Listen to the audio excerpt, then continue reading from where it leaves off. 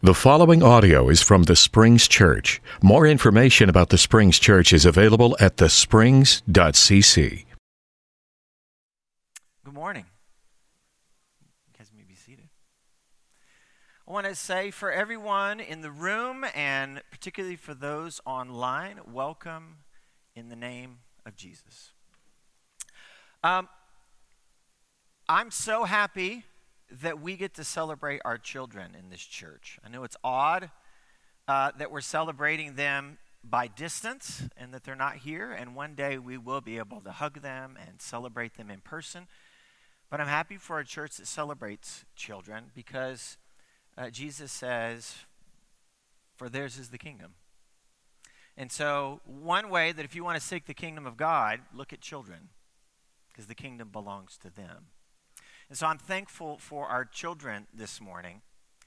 I also want to say this, a quick announcement before we get started. You're going to hear us, the leadership of the Springs, we've had ongoing discussions about our meetings and what's going on with the pandemic, and you're going to hear more about this, but you're going to start hearing us talk more about really encouraging everyone to wear masks. And most of us have been really good about wearing masks on the way in, but we're going to continue even more to encourage you to say, wear them throughout the service. I know some of you aren't wearing them right now, so don't feel shamed or awkward. But we've been talking to healthcare people, particularly several in our congregation, people that know what they're talking about. They actually have wisdom and experience. And they said, actually, one of the most dangerous things in a pandemic that we actually do, and it's the odd thing because I think it's the thing we enjoy the most, is to sing. It's one of the most dangerous things during a pandemic is singing. Because when you sing, you project out and you breath goes further when you sing. And so I know it is uncomfortable, trust me, wearing this mask, and I'm going to wear it except when I preach. I think there's some social distance there, but wearing this mask is not comfortable. And I know some of you are like, yeah, you know what, I'm okay. I know the risk. I'm not worried about getting it. The reason why we're asking you to wear a mask is because if we know, I get that you're not worried about getting it. But what our concern is, and I think what we're asking your concern to be, is that others don't get it because you may already have it and don't know that you have it. And so there's two reasons why we're going to ask this. One is that we think this is what it means to love our neighbor. There's lots of things that we do that are not comfortable, right? In marriages, with our kids, with our people at work. There's lots of things we do that aren't comfortable, but we do it because of love of neighbor, right? I don't particularly enjoy wearing this mask. In fact, this particular mask hurts my ears the longer I wear it. Pulls on my ears. Maybe I should get a different mask. And it reminds me of how much coffee I've drank this morning, because every time I sing into it, all I can smell is my coffee breath.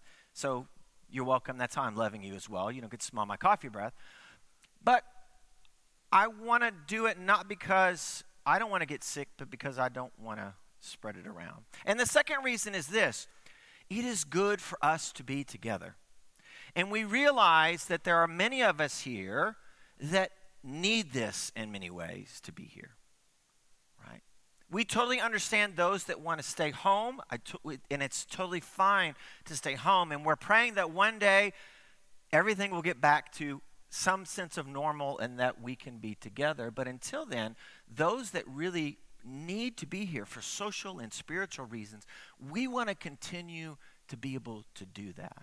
And so we think the best way to be able to continue to meet is that if we wear masks during the whole service for a period of time. It's been said, it's been a while since this has been said, but we are living in unprecedented times, crazy times.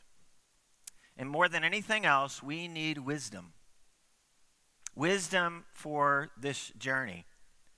And there's so many decisions that are having to be made, one in this church, you may in your business, in your personal life, that there's no good roadmap for how you continue on during a pandemic. We don't know what the future holds, but if there's ever a time that we need wisdom, it's now. We talked about in this series wisdom in our speech, how not to use it as an instrument as a weapon, but an instrument of healing. We talked about what it means to how we treat one another and how we be just with one another. We've talked about what do we do with our emotions, particularly anger, which it's expected there could be a lot of anger and frustration, but how we be patient and show self-control. And so I think it's appropriate that we are looking in the book of Proverbs and in wisdom literature, because during this moment, if ever we needed wisdom, it's now.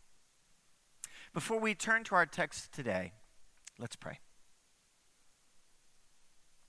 God, as always, we give you thanks.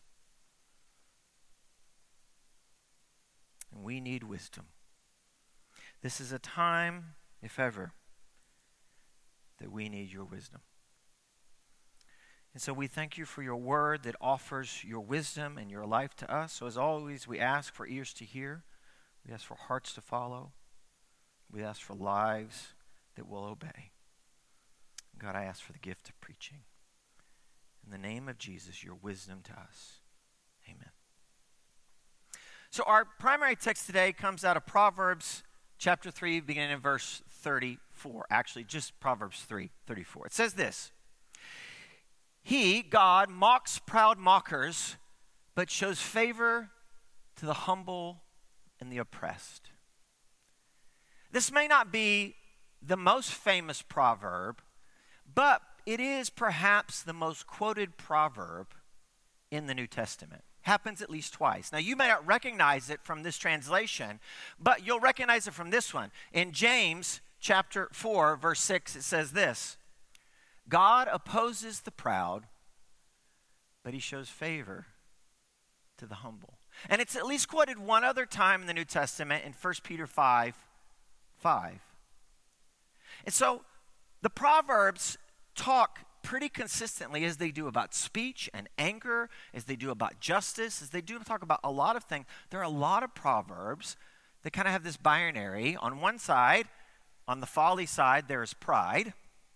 And on the wisdom side, there is humility.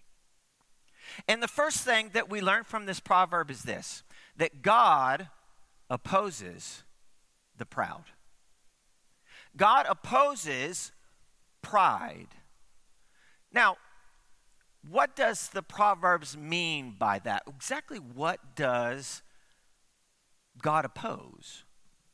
Well, Proverbs 21:24 says this: the proud and the arrogant person, mocker is his name, behaves with insolent fury. In one sense, pride is this arrogant, violent anger. Now, if you have a regular behavior or outburst of violent behavior, come talk to me. We need to talk. But for most of us, I'm guessing, for most of us, we haven't experienced this. I mean, maybe we've had a few times in our life where we've really blown up. I know that I have. I'm not proud about that. But I've really kind of blown up and kind of anger that lashes out. But I don't find, my experience of you guys in this congregation is not one that is regularly exploding with violent anger. So on one level, the first part was, I'm glad I don't meet that category. But see if you meet this one. Proverbs 13, verse 10. It says, where there is strife, there is pride. But wisdom is found in those that take advice. I think, from my experience, most arguments, most conflict, they happen, at least in some part, because of pride. You know what I mean? When you get in that argument, and even though you have a legitimate point, you won't stop. Or even if you realize, hey, I may be a little wrong, or the person arguing with me may be a little right. Do you feel that within you? I am not going to stop arguing because I don't want to give up on this. I want to be right, and I want them to hear me and to know what I'm trying to express. And so, pride doesn't listen or take much advice. It wants to be right. It wants to win. I'm a pretty competitive person. I played sports all my life. I'm competitive. And that even bleeds over in relationships. So just use the place where it probably happens the most. When my wife and I get into an argument and she's sitting at home and I'm giving away the secrets that she's probably going to use in the next argument we have. But I feel that within me. I want to win. I feel that pride that I could just say, you know what, let me just listen. Instead of just saying, let me just listen. I feel that pride, and it just makes me keep going. One more jab, one more argument, one more point.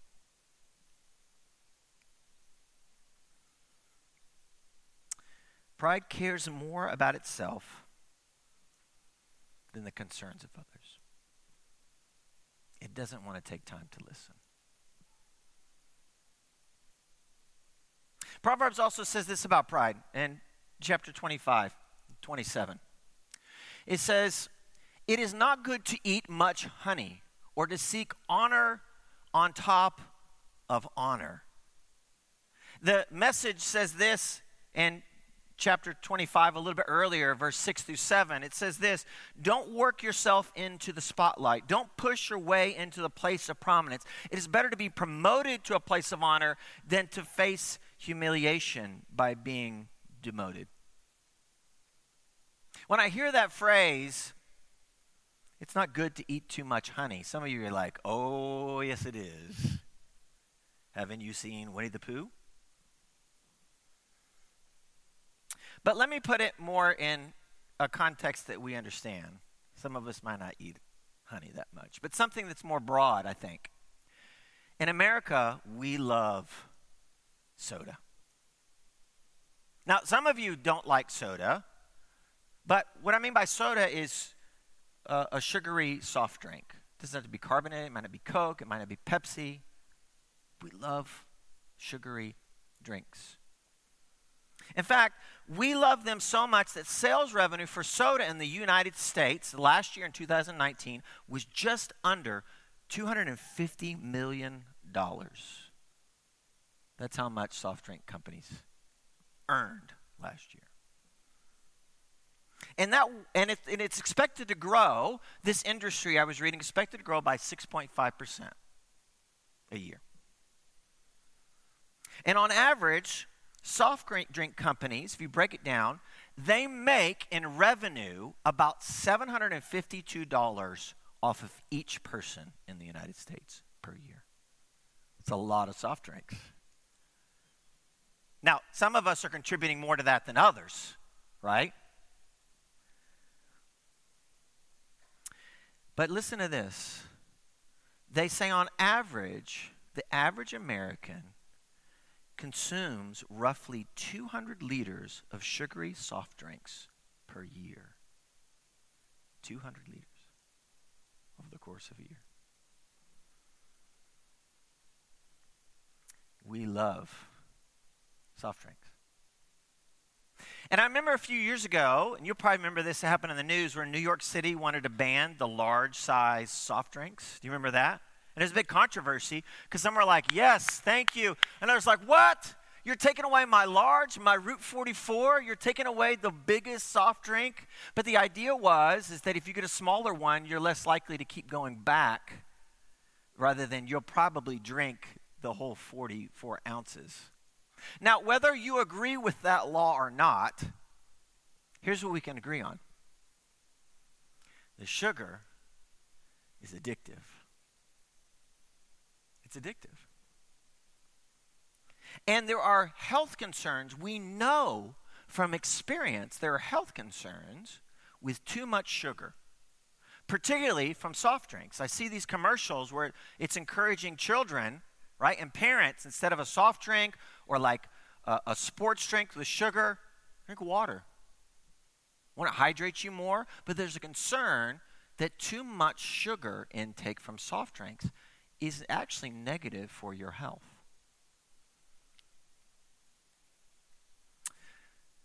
Proverbs says this, like soft drinks, like we're addicted to soft drinks, honor is addictive as well. Honor can be addictive as well. Here's what I mean by that. It feels good to be recognized. It feels good to have likes, to have followers, to be an important person at work or at school or in your community. Everyone on some level can relate to this. Even if you don't want to be in the spotlight, it feels good to be honored. And in many ways, there's nothing wrong with some sugar in your diet, and there's nothing wrong with being honored or feeling good about that. But what it's saying is not that it's honor or sugar is bad or honey is bad or honor is bad. It's just saying, be careful. It's addictive. And too much honor is not good for your spiritual health. Seeking too much honor is not good for your spiritual health.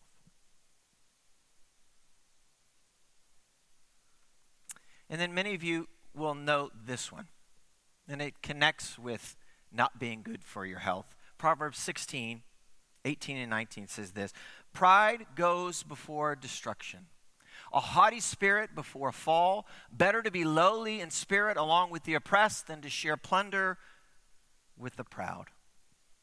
Or many of you know this, pride goes before the fall. Pride comes before the fall. It's that the wisdom of Israel teaches that those that are proud, that if you want to see people that fall, that experience destruction in their life, all you have to do is look before and see pride in their life. It's like tempting fate. Since I mentioned being competitive in the sports world, there's something about being in the sports world that you know not to do. If you begin celebrating too early and saying, we've won the game before the game is over, you might get a punch in the shoulder from your teammate that says, hey, it's not over yet. Don't jinx us, right? Because as soon as you start talking and saying, we've won, we're the best, we've won, you tempted fate. Pride comes before the fall. I hear occasionally sports commentators will just rave about a player that they're watching, and they'll say, well, they'll make a mistake, says, well, maybe I said too many good things about him, and now they're not doing that well. Or maybe some of you have heard about the Sports Illustrated jinx. Anybody heard about this? I think there's something to it. There's actually a Wikipedia page that you can go to. It's this idea that if you make the Sports Illustrated cover, if your picture's on the Sports Illustrated cover, it's almost as if you were jinxed, that you're guaranteed to fail after this. Now, it's just a superstition, but there's enough evidence that psychologically, people are like, ugh. So, for example, in 2015, the Cleveland Indians, which is a baseball team, was on the front cover.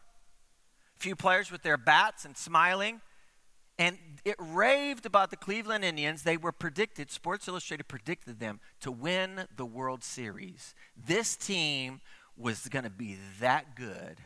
They were going to win. That season, the Cleveland Indians didn't even make the playoffs. Something about believing your own press. Pride comes before the fall.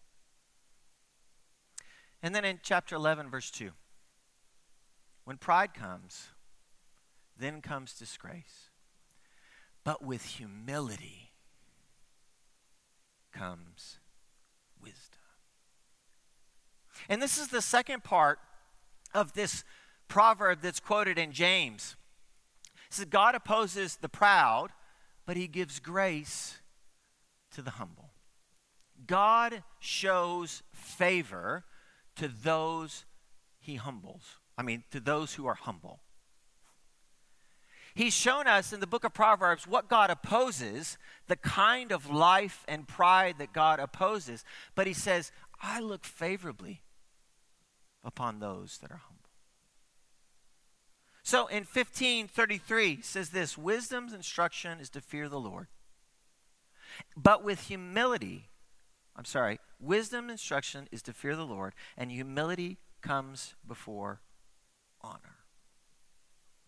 We've talked about this. I've talked about this several times, but in the New Testament world, honor is the source of life. It is a source of life. And honor is connected. You have honor if you have access to a secure life. So oftentimes, those that have power, those that have wealth, those that have resources, those that are thought of highly in their community, they have more security.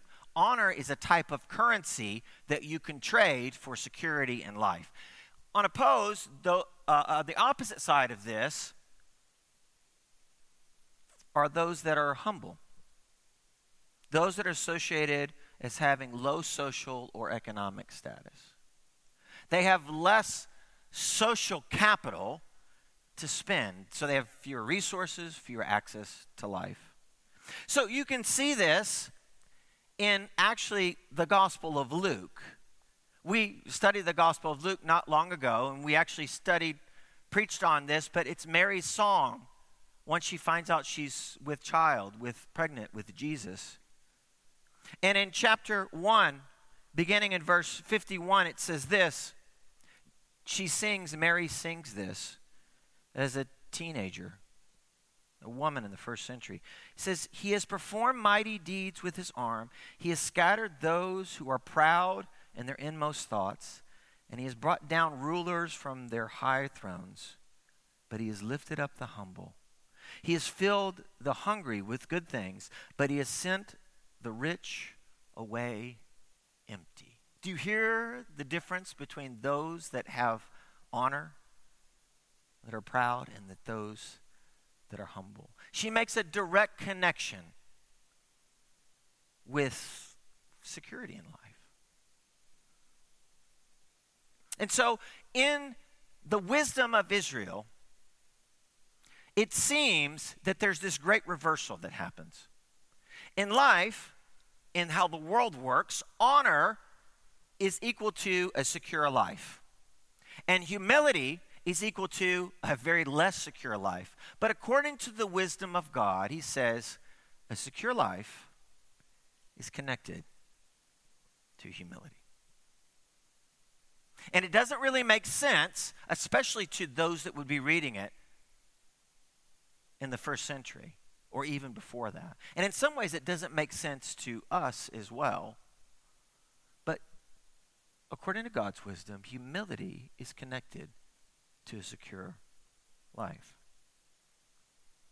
And in Proverbs 22:4, it says this, humility is the fear of the Lord. Its wages are riches and honor and life. Humility is the fear of the Lord. At the beginning of Proverbs, Brett preached on Proverbs chapter 1:7. It says, the fear of the Lord is the beginning of knowledge. And so we often ask the question, and Brett asked the question, what is it, the fear of the Lord? And he described it as something positive, of reverence and awe, but he says it also has a connection with this idea about trusting God in the midst of being afraid. And he compared it like going over a bridge. If you're afraid of heights. I later talked to Brett and I said, I love that illustration. It reminded me, there's a bridge in Oregon. It's called the Bridge of the Gods. Anybody heard of the Bridge of the Gods?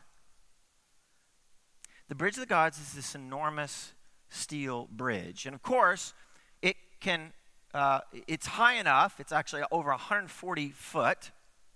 And in the middle of it, you drive across the bridge and it's concrete, but in the middle of it, it's just grates, right?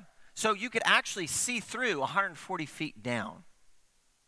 So I often, when I drive across that bridge, which is not often, but you just kind of open your door and you can go fast enough that you look down and you can't really see the grates. You just looks like you're floating across. And if you are afraid of heights, I said, Brett, that is the experience of the fear of the Lord. That in the midst of feeling anxious and afraid, you just have to trust that those that built the bridge knew what they were doing, and it's safe enough to cross over.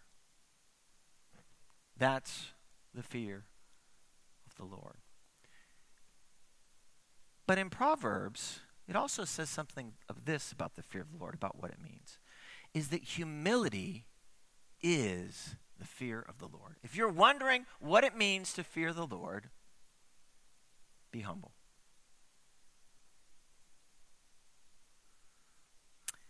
And fear is knowing that we are not up to the task of understanding the love of God for us. And it also says its wages are riches and honor and life. And here's what that means. Proverbs 15 says this: the Lord tears down the house of the proud, but he sets the widow's boundary stone in place. Now here's why this is significant. It's because in Israel, it talks about, the Old Testament talks about three kinds of people that are at risk: the widow, the orphan, and the alien, or the foreigner. And this is the reason why these three, what they have in common is the reason why they are most at risk in Israel. It's because if you are a foreigner, you cannot own land. If you are a child, you cannot own land. And if you are a widow, you cannot own land if you're a woman. And if you have no husband, if you have no father, you have no access to land. And if you have no access to land, you have no access to food or to life. And so what it says is, she, the widow, has no access to the stuff of life. She's oppressed. She's humble. So it says that the proud, their houses are destroyed. It says because she is humble, here's what God does. He secures her life with a boundary. And he secures land for her, not only for her, but for generations by marking it out. That the humble have access to the life of God. So humility is this. If I want you to know anything, I want you to know this. Humility is knowing and living as if you have no access to the life and the stuff of life by your own means. If you're wondering what it means to be a humble person, this is what it means. Humility is knowing and living as if you have no access to life or the stuff of life by your own means. This is who God shows favor to. This is who God gives grace to. Those who need it most and know they need it most. God opposes the proud, but he gives grace to the humble. And if you are seeking grace today, if you are seeking the favor of God today, then humble yourself as we stand and sing.